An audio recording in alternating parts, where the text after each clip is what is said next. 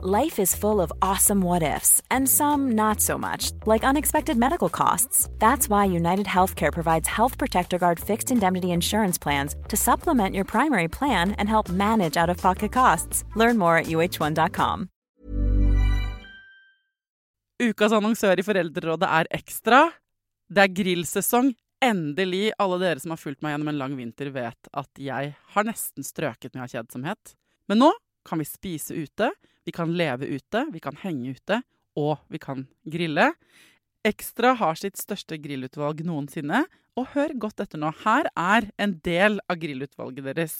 Habanero-pølser, salsiccia-pølser, black-aged pepper-pølser, cheesy bacon-pølser, beefy burger, cheesy burger, skinny burger, big beefy gourmet-burger, fiskeburger med hvitløk, fiskeburger med bacon, rødbet og søtpotetburger, soppburger, barbecue, grillfilet, svinenakke med oregano og tomat, urtemarinert fårefilet, brisket, eller brisket som det egentlig heter, T-bone steak, flank steak, tomahawk, laksefilet med pesto, laksefilet med sitron, scampi med hvitløk og urter, crispy fiskeburger med ost, kyllingfilet med sitron og urter, kylling overlår, gyros, kyllingspyd, smoke, barbecue, lårfilet av kylling og entrecôte. Takk for meg. Dette bare noen av produktene i Ekstra sitt største grillutvalg noensinne, og kommer blant annet fra Norges mest prisvinnende grillserie, Grill Perfekt.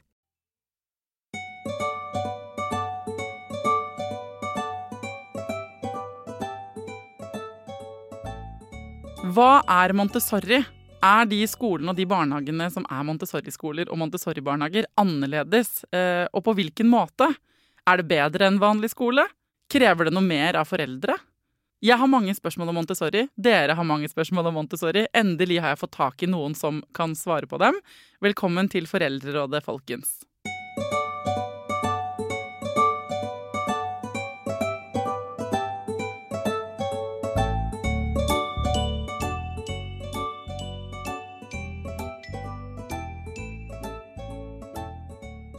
Hjertelig velkommen til Foreldrerådet, Nina Johansen, daglig leder i Montessori Norge. Takk. Det veldig mange som har sendt meg spørsmål om Montessori. Jeg har selv prøvd å google om Montessori før, da Tidemann skulle begynne på skolen. Og jeg har mange spørsmål, det derfor du her. I mitt hode så det liksom to kjente alternativer når barnet ditt skal begynne på skolen, sånn privat, hvis vi bare kan ta det først. Det Steinerskolen, og så det Montessori. Hva forskjellen på dere? Ja, jeg kan jo nesten si at det en episode for seg selv, men jeg ikke noe Steiner-ekspert, så det jeg på en måte kan kanskje si noe om der at altså noen av likhetene først og fremst jo kanskje at man litt mer helhetlig, at man tar utgangspunkt i liksom hele mennesket og har en mye mer fokus på både altså teoretisk og praktisk, og at man har en mer sånn helhetlig tilnærming til læring. Det man kanskje ganske like på. Men Montessori organiserer seg på en veldig annerledes måte. Noen konkrete eksempler jo at Steiner har for eksempel klassetrinn. Montessori har aldersblanding. Steiner har nok, så vidt jeg vet, mer lærerstyrt undervisning, mens Montessori har jo en mye mer man har undervisning i små grupper og har mye mer elevinitiert og selvstendig læring på mange måter også. Så det en del sånne ting, men hovedsakelig kanskje mye rundt organiseringen, men også opphavet til pedagogikken ganske ulikt. Jeg angrer på mitt eget første spørsmål, men det var greit. Jeg tror det de fleste liksom googler først. Men la oss spole helt tilbake og si sånn, hva Montessori? Ja, Montessori jo en utdanning, men egentlig et syn på utvikling som på en måte blei da skapt opprinnelig av Maria Montessori på begynnelsen av 1900-tallet. Ikke forveksle med Maria Montesami, som hun fra Hollywood fru. Ikke samme. Nei, så hun endte jo med å på en måte studere og egentlig arbeide veldig konkret med barn, og spesifikt barn i 3-6-årsalderen i begynnelsen, og hvordan hun på en måte best kunne skape et miljø som gjorde at de utviklet seg på best mulig måte ut ifra de behovene de hadde. Så dette jo en metode som utviklet over 100 år, og som videreutviklet og som har spredd seg til å være per i dag den mest utbredte pedagogikken, alternative pedagogikken i verden.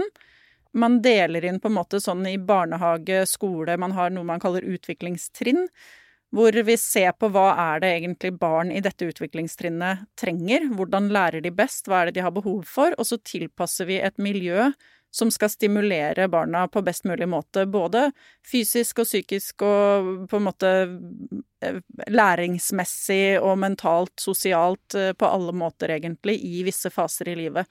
Så det en utdanning som tilpasset barn og hvordan de faktisk utvikler seg og lærer, vil jeg si. I motsetning til liksom norske skolesystemet? Altså, jeg vil jo si at man trekker jo inn mye forskning i offentlig skole også, men samtidig så det jo ingen tvil om at det en del ting som rent organisatorisk. Altså grunnen til, jeg liker å ta aldersblanding som et eksempel. Det finnes ikke et eneste pedagogisk argument for hvorfor barn deles inn etter klassetrinn.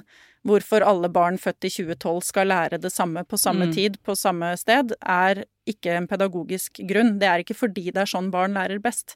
Men i alle år før skole før den moderne skolen på en måte kom til, så har jo barn lært av hverandre, av å imitere andre, av å lære av de eldre, lære i samspill. Det en menneskelig måte å lære på. Så det noe som veldig unaturlig med for eksempel å dele inn barn i klassetrinn. Det en organisatorisk grep, som man da ikke gjør i Montessori, men da ser man mer på hva det som den mest naturlige måten å lære på, og blant annet dette samspillet mellom elever. Hvis vi tenker grunnskolen for eksempel, da, så det at de jobber, at de får lov til å samarbeide, jobbe sammen, det at de naturlig utforsker og ønsker å lære, det at det ikke alt for lærerstyrt, men at læreren skal på en måte kunne gi presentasjoner, gi inspirasjon, legge til rette rett og slett da, for at barna skal kunne lære. Samtidig det jo sånn at læreren også har kontroll på hva barna skal gjennom. Ja, for det første jeg tenker sånn, min unge ganske urolig, han synes det kjedelig på skolen, og en av grunnene til at jeg liksom har vurdert liksom, alternativer for han, at han synes det dritkjedelig å gå på skolen, han synes det siden starten, så jeg synes sånn, ok. Men så tenker jeg, ja, for han da, altså, jeg, og hans likemenn, på en måte, eller likesinnede, som synes det liksom, som får fort uro i kroppen, og som liksom utålmodige, hvordan skal det gå? Det høres jo helt fantastisk ut at barna sitter og leder sine egne prosjekter på Montessori, men jeg tenker sånn, jeg var sammen med han nå i dag, før jeg skulle være sammen med deg, så fortalte jeg at jeg skulle intervjue deg da, og så sier han sånn, nei, jeg tror det at man kan Montessori, at man kan liksom, barna bestemme litt mer selv, at du har sånn prosjekter sånn, denne uka skal jeg jobbe med dette, for du får velge litt selv hvordan du skal gjøre det og sånn. Dette fordi jeg ikke da enda snakket med deg, så dette det jeg tror Montessori Og så sier jeg det til han, sier han sånn, ja, så jeg kunne bare jobbet med Minecraft hele uka, dataspill hele uka, og så sier jeg sånn, for så ser jeg på meg at han skulle liksom, altså jeg sikker på at han har kapasitet, men jeg bare skjønner ikke helt hvordan gjør det. Det kan du forklare meg litt. Der jo den voksnes rolle og lærerens rolle utrolig viktig der, fordi det en av mytene rundt Montessori, det at barna får lov å gjøre som de vil, og at de på en måte går rundt og skal være sånne selvstendige individer som klarer å ta ansvar for sin egen læring til enhver tid. Ja, nettopp. Sånn det ikke. Nei, okay. Men det det vi jobber mot. Det det vi på en måte jobber for, men det å utvikle selvstendig barn tar tid, og dette her noe man begynner med i Montessori barnehage, fordi det et helt løp, og vi skal helst på en måte begynne med barna i barnehagen. Så de som har gått det hele løpet fra de var små, de kanskje allerede vant til å ta egne valg i klasserommet, men de får jo ikke et valg vekk fra å gjøre ting. De kan ikke velge å ikke gjøre noe, og de kan heller ikke velge noe annet enn det som blir tilbudt dem i et miljø. Og så får de undervisning, de skal komme på presentasjoner og få undervisning, men gjerne i mindre grupper, hvor man sitter kanskje en lærer, la oss ta et eksempel de skal lære lang multiplikasjon, eller noe verb, eller ikke sant, så får de en presentasjon av en lærer, kanskje 5-6 elever som i aldersblanda, som da sitter sammen og får den presentasjonen. Og de får jo sånne type presentasjoner flere ganger i løpet av en dag. Så kan de velge å jobbe videre med det som de nettopp har blitt presentert for. De har kanskje andre prosjekter de har begynt på som de trenger å gjøre ferdig. De får hele tiden veiledning til å styre tiden sin og velge oppgaver. De bruker loggbok, så de planlegger dagene sine. Men det jo også en del ting de på en måte bare må gjøre. Vi har kompetansemål, vi har en læreplan vi forpliktet til, så elevene skal kunne det samme som andre barn etter 10 års skolegang, men det organisert på en måte som gjør at de klarer å få mer valgfrihet, rett og slett. Og man bygger et sånt fellesskap også hvor barna lærer mye av hverandre, så det skjer kanskje ganske mye uformell læring. En del av disse tingene jo litt vanskelig for mange å ha tillit til, fordi at man tenker at å nei, det vil flyte ut. Vi glad i å ha kontroll, og lærere glad i å ha kontroll. Så det på en måte noe med at man må også slippe litt kontrollen og stole litt på at det fungerer hvis du gjør det på en måte som du skal, da. Men det en prosess, det det for alle barn. Så det ikke sånn at man kommer inn og bare kan vase rundt og gjøre hva man vil, og så det ingen som fanger opp det. Da det klart at læreren må også gjøre noe for å på en måte veilede de elevene kanskje litt mer. Noen trenger mer, noen veldig selvdrevne naturlig, og noen trenger litt mer veiledning for å komme dit. Hva det dere opplever med barn som la oss si de har begynt i vanlig skole, gått i vanlig barnehage, offentlig skole, offentlig barnehage, og så kommer de inn, la oss si, 3. klasse da, ikke sant? Fordi man har flyttet, eller foreldrene har tenkt sånn, vi ikke helt fornøyd med den skolen han går på, vi hører en podcast hvor vi hører om Montessori, vi vil søke barnet vårt inn her. Hvilke utfordringer det for de barna da? Det liksom, ja.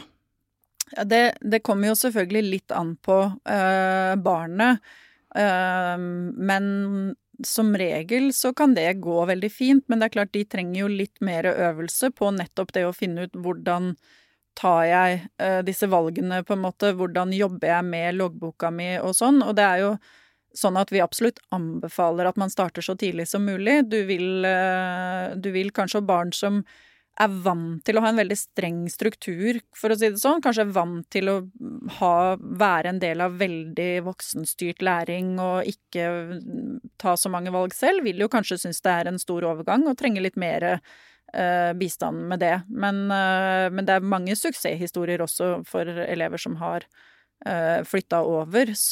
Men jeg tror en ting som viktig i forhold til det også at foreldrene gjør seg litt kjent med Montessori-pedagogikken, sånn at de vet hva de velger, og at ikke det bare et alternativ bort fra noe, men at det et alternativ man velger fordi det det man ønsker, altså den pedagogikken man ønsker. For da har du på en måte best mulig grunnlag også for at eleven og skolen på en måte på samme banehalvdel da, og kan jobbe sammen for å få best mulig overgang. Men Montessori-pedagogikken et alternativ for alle? Det sånn at du tenker at det burde hele det norske skolesystemet vært bygget på en måte? Du jo en reklameplakat for Montessori selvfølgelig ved at du her, men jeg bare lurer på det, om det en sånn for deres del en one size fits all i større grad enn det den offentlige skolen Det jo på en måte det må jeg jo si, nettopp fordi det på en måte stor mulighet for å tilpasse og på en måte nå elevene på flere forskjellige måter og med flere forskjellige interesser og hvordan de liker å lære og sånn, så det klart at vi mener jo at det for de aller fleste barn, men vi sier ofte at Montessori for alle barn, men kanskje ikke for alle foreldre.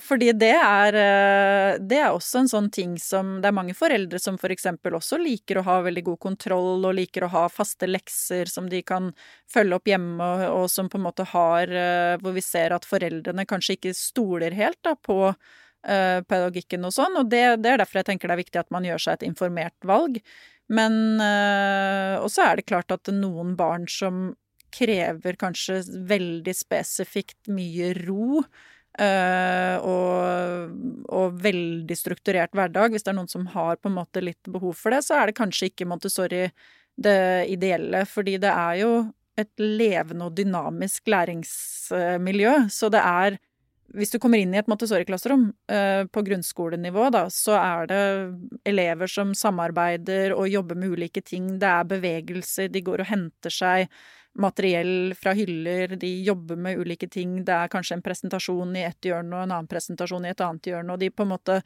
det litt liv. Så det det ikke støy, men det en sånn et mylder, vil jeg si da, et mer sånn rolig mylder, det ideelle da. Som et litt sånn rolig læringsmylder, ikke sant? Det det ideelle. Det klart, noen vil kanskje synes det vanskelig å finne roen der, men de aller fleste som vant til det, synes nok det helt greit. Det vi vet at barn i den alderen, 6 til 12 spesielt, de ønsker å samarbeide. De trekkes mot andre medelever, og i stedet for å motarbeide det, ved å be dem på en måte sitte mer for seg selv og være stille og ikke snakke med sidebånd og sånn, så det noe man utnytter seg av, det at de ønsker å samarbeide og ønsker å jobbe sammen med medelever.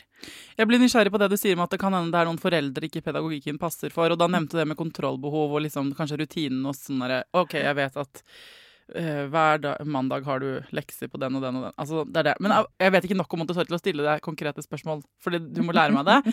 Men hvilke ting det sånn konkret som kan være litt utfordrende for foreldre? En ting som jeg tror mange Montessori-skoler, og da snakker jeg jo skole spesielt, for det der man på en måte begynner å vektlegge læring kanskje mer som foreldre. Så da det kanskje det med innsyn rett og slett, at fordi foreldrene gjerne ikke kjenner pedagogikken, de har gått på offentlig skole selv, det sånn de ser for seg skole, det på en måte den referanseramma de har. Så det at de ikke vet helt hva som skjer inne i det klasserommet, og så har de kanskje heller ikke da lekser som de kan virkelig følge med på, fordi barnas arbeid jo også veldig mye muntlig og veldig mye aktivt arbeid inne i klasserommet som ikke nødvendigvis på en måte blir skrevet ned, eller vi skriver ikke i loggboka fordi at foreldrene skal følge med, det barnas arbeidsbok. Så det på en måte, der det nok veldig viktig at skolene og pedagogene på skolene gode til å fortelle foreldre gjennom foreldremøter og så videre hva man egentlig jobber med, hvordan man jobber, hva på en måte, og kanskje hjelpe de til å stille noen spørsmål for å få elevene til å fortelle litt. For du vil få mindre innsyn. De fleste vil nok føle at man har mindre innsyn i hva de driver med i det klasserommet. Det høres kjempedeilig ut, ja. Ja. Det ikke lekser? Nei, det ikke lekser. Vi har jo en litt lengre skoledag, så det mer som en heldagsskole, hvor man satser på å få gjort det arbeidet vi trenger i løpet av skoledagen. Og så det jo sånn at man selvfølgelig oppfordrer til lesing og sånne ting hjemme. Det en del ting som man bare må gjøre mye av for å bli god på. Men det ikke lekser i tradisjonell forstand. Det kan være at elever velger å ta med seg noe arbeid hjem selv, hvis de ser at det noe de ikke har blitt ferdig med, hvis de har disponert tida veldig dårlig, at de kan kanskje enkeltvis på en måte få noen oppgaver som de skal gjøre ferdig. Ellers så det mer at man kanskje oppfordrer til å bidra for eksempel til matlaging og sånne ting. Det en fin Montessori-lekse, fordi det å gjøre ordentlig arbeid og gjøre på en måte mer sånn samfunnsmessige ting, da. Ja, eller bare egentlig bidra i fellesskap, og det å gå ut og utforske i skogen, eller hjelpe til med å lage brød hjemme, eller sånne ting. Det flotte liksom hjemmeoppgaver, da, hvis man kan si det sånn. Men tradisjonelle lekser det ikke. Det noe annet som sånn veldig annerledes, noen helt konkrete ting? Det ikke lekser, det mer det sånn varierende alder, de setter sammen i læringsgrupper. Det friminutt? Det strukturen i skoledagen sammen? Du sier at den lenger, men hvordan ser dagen ut på en måte? Det litt annerledes. De har friminutt, men de har også lengre arbeidsøkter, så en typisk dag gjerne at de kommer 8:30 for eksempel, og så har de da en 3 timers arbeidsøkt. Så i løpet av den 3 timers arbeidsøkten så foregår det jo på en måte mye arbeid, hvor man kanskje får både 2, 3 og 4 ulike typer presentasjoner. Man jobber med eget arbeid, man setter i gang arbeid, avslutter arbeid, begynner på noe nytt og så videre. Og den arbeidssyklusen, uavhengig sammenhengende arbeidssyklusen, den en viktig del av pedagogikken, det at man på en måte ikke skal bli forstyrret heller, men også få muligheten til å jobbe seg ferdig med arbeid og sånne ting. Og så har man da gjerne en litt lengre pause hvor det mat og friminutt. Ofte jo matlaging også noe elevene gjerne med på. De aller fleste Montessori-skoler har matservering som en del av, altså at de ikke har med matpakker, men at de får servert mat og gjerne med på å lage den. Og så har de da friminutt, og gjerne en sånn sammenhengende arbeidsøkt på ettermiddagen også, som kan være for eksempel 2 timer. Det ikke alltid man får inn en 3 timers der på ettermiddagen, men 1,5 til 2 timer sammenhengende økt da på ettermiddagen. Og innenfor der så har du jo på en måte egentlig alle fagene. Det også en ting som kanskje mange synes litt vanskelig å se for seg, og det fordi vi trenger struktur på ting, og vant til det. Men du har ikke norsk på timeplan 9:00 på mandag. Det er lærerens jobb å sørge for at de kommer seg gjennom timetallet i norsk og matte og engelsk og gym og alle fag. Og så dette et tverrfaglig arbeid på en måte, så for elevene så skal det ikke nødvendigvis oppleves som fagtimer, men de får jo presentasjoner som innenfor fag. De kan få en ren mattepresentasjon, for eksempel, men de kan også få mer sånn tverrfaglige presentasjoner hvor man jobber med menneskearter eller noe historie eller noe sånn, hvor man trekker inn ulike fag. Men, og man sniker inn brøk når man baker kake, på en måte. Ja. Ikke sant? Så hvor mange kakestikker skal vi hver få for at dette altså sånn. Ja. Så det er veldig tverrfaglig fra bånn av, egentlig, fordi man jobber ut ifra helheten, og ut ifra liksom det man starter med helheten og det store bildet, universet og livet og menneskene og jorda og sånn, og så henger man alle fagområdene på disse store sannhetene, på en måte, da, og den store helheten, sånn at du får en litt naturlig måte å jobbe på som gir elevene knagger å henge kunnskapen på, og får litt sammenheng mellom fagområdene. Hey, it's Danny Pellegrino from Everything Iconic. Ready to upgrade your style game without blowing your budget? Check out Quince. They've got all the good stuff, shirts and polos, activewear, and fine leather goods, all at 50 to 80% less than other high-end brands. And the best part? They're all about safe, ethical, and responsible manufacturing. Get that luxury vibe without the luxury price tag. Hit up quince.com/upgrade for free shipping and 365-day returns on your next order. That's quince.com/upgrade. This is Paige, the co-host of Giggly Squad, and I want to tell you about a company that I've been loving, Olive & June. Olive & June gives you everything that you need for a salon-quality manicure in one box. And if you break it down, it really comes out to $2 a manicure, which is absolutely insane. It's also so easy to get salon-worthy nails at home with Olive & June. The difference between how your nails used to look when you did them yourself and now with the Mani system is a complete game changer. The best thing about Olive & June, too, is it's a quick dry. Dries in about 1 minute, lasts for 5 days, and full coverage in up to 1 to 2 coats. Visit oliveandjune.com/perfectmani20 for 20% off your first system. That's oliveandjune.com/perfectmani20 for 20% off your first system. Hold up. What was that? Boring. No flavor. That was as bad as those leftovers you ate all week. Keke Palmer here, and it's time to say hello to something fresh and guilt-free. Hello Fresh. Jazz up dinner with pecan-crusted chicken or garlic butter shrimp scampi. Now that's music to my mouth. Hello Fresh. Let's get this dinner party started. Discover all the delicious possibilities at hellofresh.com. Men nasjonale prøver og sånn, hvordan gjør Montessori-barn det i forhold til andre barn? Stort sett så tror jeg det ganske sånn jevnt over, ganske likt.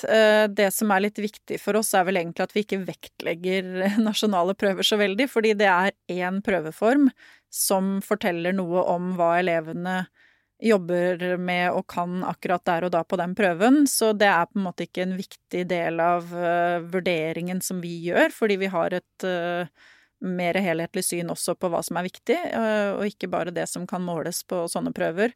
Men selvfølgelig så jobber vi også med matte og norsk og engelsk og de tingene som måles, så det noen gjør det bedre, noen ligger kanskje litt under, de fleste ligger nok sånn stort sett ganske jevnt på linja med offentlige skoler. Men det jo en prøveform som ikke passer helt hvordan Montessori jobber. Ikke sant? Men hvordan det da? Hvor Montessori man kan gå barnehage og grunnskolen, men også videregående, eller? Du kan gå barnehage og grunnskole, og så finnes det i Norge noen Montessori-inspirerte videregående skoler, men vi har jo læreplanen vår går til 10. trinn. Nettopp. Så etter 10. trinn så det på en måte mer opp til håper å si hver videregående skole om de ønsker å ta inn elementer av Montessori og sånn, så det jo noen som gjør det, men det stort sett 1. til 3. som liksom den mest utbredte. Jeg kan bare tenke meg at siden jeg har bare gått vanlig, kjedelig, offentlig skole, men det da en overgang for de elevene som går ut av 10., altså fordi de nettopp vant til en annen type skolehverdag? Nå prøver jeg å stille altså spørsmål om hva som utfordrende, hvis du skjønner. Så jeg tenker at det kan vel være en bekymring for foreldre som bare, ok, nå har de lekt, og det har vært modul, og det har vært så gøy, og barna våre jeg vet ikke egentlig hva de har gjort, fordi du har ikke kontroll. Og så går de ut av 10. klasse, og hvordan ser dere de barna som da går inn i vanlig videregående? Hvordan fungerer det altså for det første så har de jo kontroll, fordi man har jo selvfølgelig halvårlige samtaler med foreldre, og man har jo tett dialog med foreldre og sånn, så du skal jo vite innen det ikke sånn at du kommer til 10. klasse og ikke helt vet hva barna kan og ikke kan, forhåpentligvis. Men ja, det et veldig vanlig spørsmål. Du absolutt ikke den første som spør om det. Mange lurer på det. Hvordan overgangen til ungdomsskole? Hvordan overgangen til videregående? Vi har ingen erfaringer som tilsier at det noe vanskelig. Noen syns kanskje at det altså at elevene selv kan synes det litt kjedelig eller litt tøft, og plutselig ha det veldig teoritungt, for eksempel, på ungdomsskolen, når de vant til å kunne jobbe mer tverrfaglig og mer liksom praktisk og ta flere valg selv, og så blir de kanskje får de rett og slett litt mindre mulighet til å styre sin egen læring, da. Så det det nok noen som kanskje syns men det ingen som har noen store utfordringer med å på en måte, de tilpasningsdyktige og kan jobbe på veldig mange ulike måter, så de fleste syns at den overgangen helt grei. Og vi har vel også tvert imot fått en del tilbakemeldinger. Vi har ikke noen undersøkelser på det her, men det mer sånn anekdotiske tilbakemeldinger fra ungdomsskoler, for eksempel, som tar imot elever fra Montessori barnetrinn, da. Så det jo mange som sier at de nettopp veldig gode på å lede prosjekter, lede gruppearbeid, være delaktig og selvstendig i arbeidet sitt og en del sånne ting. Så det jo mange sånne positive egenskaper som også de tar med seg, og som gjør at de stort sett fleksible nok til å klare å tilpasse seg andre systemer også. Hva tenker du at de beste fordelene, på en måte, sånn, hvis du skulle liksom solgt inn Montessori på 3 punkter, da, sånn hva grunnen til at alle burde valgt, eller flytte ungene sine nå over i Montessori? Altså jeg vil ha 3 punkter, sånn reklameplakat, og så kan vi ta 3 sånn det motsatte etterpå. Men de 3 innsalgspunktene her, hva ville det vært? Jeg tenker jo at hvis du ønsker og da snakker jeg jo både egentlig barnehage og barneskole, så hvis du ønsker en utdanning og et sted hvor barna kan utvikle seg i tråd med det som naturlig for dem, så Montessori bygd for det. Så det å på en måte at det tilpasset barns behov og deres naturlige utvikling, det synes jeg en av de fineste tingene da, personlig, med Montessori. Jeg synes jo aldersblandingen en veldig sånn konkret ting som jeg liker veldig godt, som virker naturlig i mitt hode. For oss voksne også, som at vi kan være sammen med folk som både eldre og yngre enn oss, også i læringssituasjonen. Det synes jeg et salgspunkt. Nå er det god. Ja, så det, ja, jeg tenker jo også litt på den rett og slett det dynamiske miljøet og den helhetlige, det at man legger vekt på mer enn den teoretiske læringen som blir målt på PISA og nasjonale prøver og sånn, hvis du ønsker en utdanning som tar hensyn til alle mulige, ikke bare på papiret heller, men som virkelig bygger et fellesskap hvor man øver på andre ferdigheter enn bare det teoretiske og det som blir målt, så tenker jeg at det også et salgspunkt. Der Montessori gode. Veldig bra jobba. Hva de liksom største abrene som nå, la oss si at tusenvis av mennesker ble skikkelig gira på Montessori. Det ene vi må nevne at det jo privat, så det koster jo penger. Det jo dyrt i forhold til offentlig skole. Du vipper på hånden som i Bob fra The Julekalender. Hva mener du? Det ikke nødvendigvis dyrt. Altså for det første så det sånn at Montessori-skoler, man 85% statsfinansiert, og så kan du velge å ta på en måte de siste 15% for å få rett og slett det samme å rutte med som en offentlig skole, da. Så kan du velge å ta det i foreldrebetaling. Skoler som ligger i sentrale bystrøk og sånn, nok avhengig av å ta foreldrebetaling for å overleve med husleier og sånne ting, men veldig mange Montessori-skoler som ligger litt mer i distriktene, tar ikke skolepenger. Mange av de tar ikke skolepenger i det hele tatt. Noen tar kanskje litt, og noen tar bare matpenger, for eksempel. Så man må sjekke med sin lokale Montessori-skole hva det koster? Man må sjekke hva det koster. Og i tillegg så er Montessori-skolene har litt lengre skoledag, kortere SFO, og dermed blir SFO billigere. Så i hvert fall de årene hvor man bruker SFO, så hender det at det regnestykket går opp i forhold til en offentlig SFO-plass. Ja, altså nå er mitt barn går i 6. klasse, han har begynt i der nå. Det er jo ikke SFO, det var ikke det i fjor. Og jeg har hjemmekontor.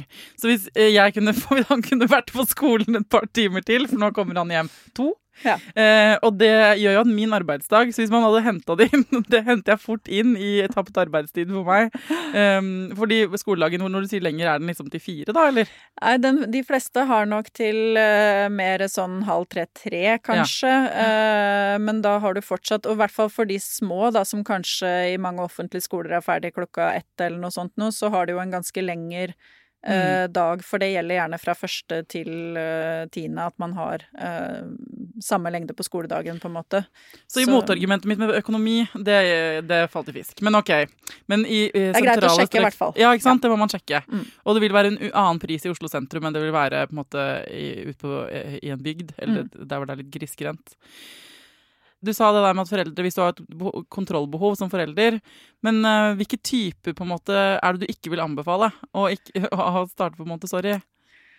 Nei, altså, det er vanskelig å si kanskje akkurat noe sånne helt konkrete hvem det ikke passer for, eller hvem som, men jeg tenker at det er egentlig bare det at man må gjøre seg et veldig informert valg. Du må vite som foreldre at er det Montessori jeg ønsker, eller ønsker jeg en privatskole?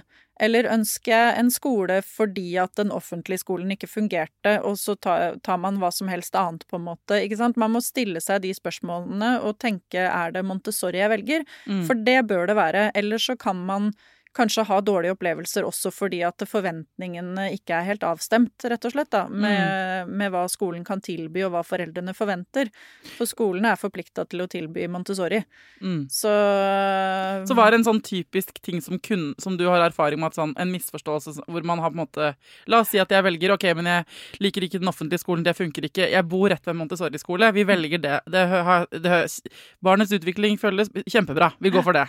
Hva er da en typisk situasjon, et eksempel på noe som man kan... Det kan jo være, et eksempel kan være at kanskje foreldre som da er veldig positive til veldig mye testing og prøver, og på en måte selv legger veldig vekt på den teoretiske prestasjoner, og på en måte ønsker å følge detaljert på en måte, så tenker jeg at det kanskje kan bli litt utfordrende med, det betyr ikke at ikke barna lærer akademisk, men det betyr kanskje at foreldrene får litt mindre materiale å lene seg på for å få innsyn, rett og slett. Da, at det så det kan være kanskje en liten utfordring, hvis det er det man ønsker.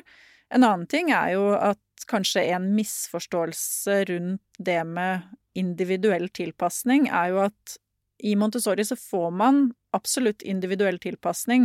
Det er rigget sånn at barn skal kunne jobbe på sitt nivå og ha liksom noe å strekke seg etter og finne arbeid som er tilpasset seg, få presentasjoner som er tilpasset der man er, men samtidig så er det ikke spesialundervisning til hver og en enkelt på en måte, så det er også kanskje noen misforståelser noen ganger at man blir veldig opptatt av liksom bare sitt barns behov og ikke, for fellesskapet er veldig viktig.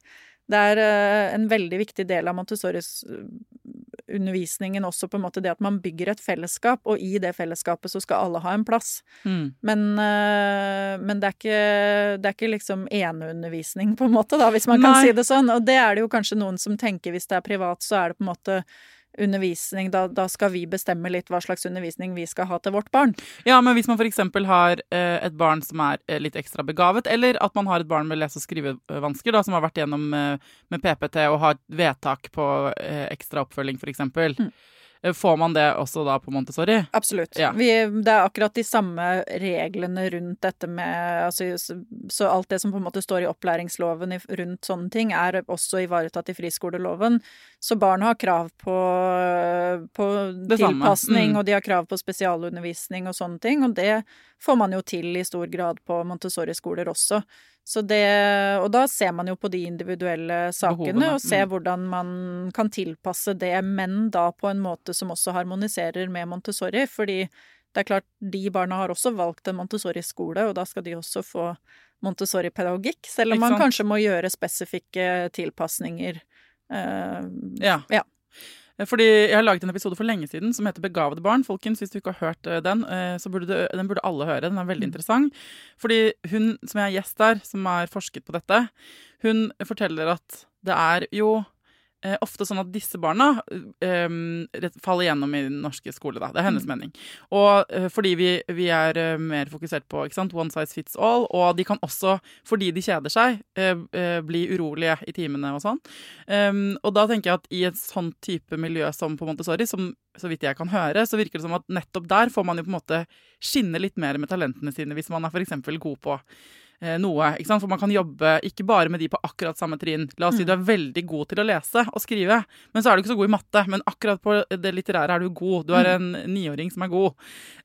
Så har du, hvis du da kan jobbe litt med folk som er 10 og 11, er det sånn det funker på en måte? At man da blir satt litt sammen med de som møter deg på nivå? Ja, og det er jo på en måte flere ting, fordi det ene er jo at de eldste i gruppa vil kanskje alltid være litt rollemodeller også for de yngste, sånn at det å få lov til å være rollemodell, og få lov til å være god på noe, og vise kanskje også de som er yngre, og det sier man jo som voksen nå, at når du kan lære bort til andre, det er da du vet at du virkelig kan det, og det tenker jeg at det gjelder barn nå, når de får lov å lære bort og vise hverandre, så er det også en god måte å få skinne litt på, og vise hva man har lært. Og så har man muligheten til å jobbe selvfølgelig med de som er eldre, og det at du også kan jobbe en del selvstendig med materiell, gjør jo at et barn som for eksempel plutselig knekker en eller annen kode på et eller annet i matte, og bare har lyst til å virkelig fordype seg, kan jo få lov faktisk til å sitte og virkelig frese av gårde i et eller annet som de er gode på og har skjønt. Og så er det jo selvfølgelig lærerens jobb da å sørge for at de også jobber med det de synes er vanskelig, men de har muligheten til å også fordype seg i ting, og da mister de kanskje heller ikke den interessen. For jeg må jo si, jeg synes det er trist, som du sier med ditt barn, at man kjeder seg på skolen og synes at det er bare kjedelig. Det er jo veldig trist å høre. Barn synes jo det er et eller annet de synes er gøy, tenker jeg, og det må man klare å finne, og må man klare å utnytte litt i en læringssituasjon, og at de skal få lov til å oppleve mestring på de tingene. Ja, det kunne vært en helt egen episode, akkurat det der med, fordi det er noe som kan sette seg. Det satte seg, dette vet lytterne mine, men litt sånn tidlig, allerede i første klasse. Og så er nok ikke det, altså han har det også gøy og fint og sånn, men den historien om at det er kjedelig, at han føler at det er som et fengsel, den har på en måte bare fortsatt å leve. Så vet ikke jeg. Det hadde vært interessant å se han i et Steiner-skolemiljø eller et Montessori-miljø, om det hadde vært helt fantastisk, ikke sant? Og det går jeg og tenker på ofte. Men så er jeg også redd for å ta han vekk fra alt som er trygt, ikke sant? Fordi han også har venner, og han har det jo egentlig ganske bra, og så vet jeg ikke om men det tenker jeg at det er mange foreldre, jeg sier det fordi det er mange foreldre der ute som med meg kanskje føler litt på, er dette riktig?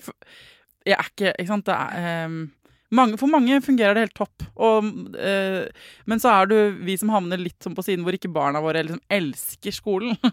Da blir man stående litt sånn, fader, det er en kjip følelse å sende av gårde ungen sin, og så skal liksom hoveddelen av hans hverdagsliv være noe han ikke liker veldig godt.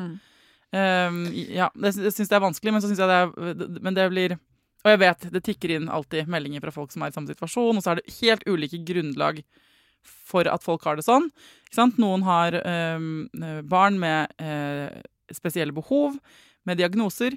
Det blir jo flere og flere av det, og de som hørte Per Brodal-episoden for noen uker siden, som handler om lek, der er vi også inne på det, ikke sant? Fordi, og det er etter at den episoden ble lagt ut, må jeg si til deg, Nina, da er det mange som har sagt, du må snakke med Montessori, fordi uten at du har hørt den episoden, så handler den om at han fra et hjerneforskerperspektiv sier det farligste vi gjør på en måte er at vi ikke legger til rette for fri lek og egendrevet aktivitet for barna våre, og det høres ut som er spot on det som er grunnlaget for Montessori, at de skal styres mer av voksne enn det han snakker om som fri lek, men prosjektene er tuftet på eget initiativ i større grad da, på egen driv. Ja, og så synes jeg noen sånne eksempler som man på en måte kan ta er jo litt sånn det at når er det barna slutter og har lyst til å lære. Altså det er jo ikke naturlig, hvis man ser på små barn og hvordan de utforsker verden og nysgjerrig og lærer, så kan man jo spørre hva er det som skjer som gjør at det stopper opp nødvendigvis, ikke sant? Det er jo ikke, og det er en ting vi snakker om i Montessori, er at vel så mye som at vår jobb er å tilrettelegge for læring, så er faktisk noe av det viktigste er å ikke stå i veien for læring og utvikling. Det er en av de viktigste jobbene for en Montessori-pedagog, er også å ikke stå i veien for læring. Nettopp. Ikke hindre at den utviklingen skjer. Fordi det av og til skjer på en måte vi voksne ikke har kontroll over. Ja, for vi har faktisk tro på at barna utvikler seg naturlig, og ikke sant, så lenge de får et miljø som på en måte stimulerer dette litt også, så er det noe vi tror vi tror ikke at man må stå og på en måte tvinge de til å lære da, for å være litt sånn enkel. Så jeg tror det er på en måte, og så selvfølgelig er det jo ikke sånn at alt er gøy. Det er jo også en sånn ting som, man skal ikke bare gjøre ting man har veldig lyst til å gjøre selv, og altså også i Montessori-skole så er det sånn at kanskje du syns det er litt kjedelig å skrive historier, men du er nødt til å øve på den skrivinga, og da må man prøve å finne liksom de mest naturlige måtene å gjøre det på, noe som kan fungere, men du kan ikke unngå det. Så du blir jo stilt krav til, det er jo høye krav og forventninger der også, men de har kanskje litt mer rom da, for å finne gode måter å gjøre det på. Liksom, Jeg sitter igjen med fortsatt veldig mange spørsmål. Hvis du som hører på også har spørsmål til Nina, så er det bare å sende dem min vei, så får jeg bare invitere henne på nytt. Jeg blir gira på... Du har gjort en god jobb på Montessori, en levende reklameplakat. Takk, det er hyggelig. Ja, det er bra jobba. Tusen takk for at du kom til Foreldrerådet. Takk for at jeg ble invitert, det var hyggelig.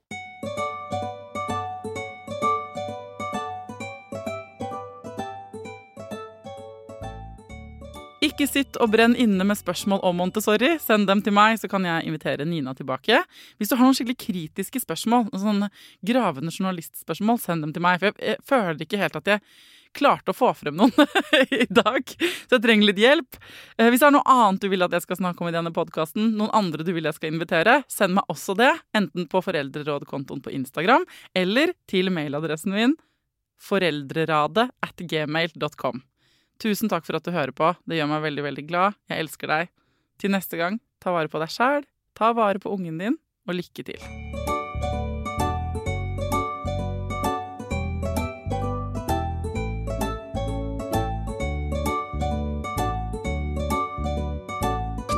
Produsert av Klinge.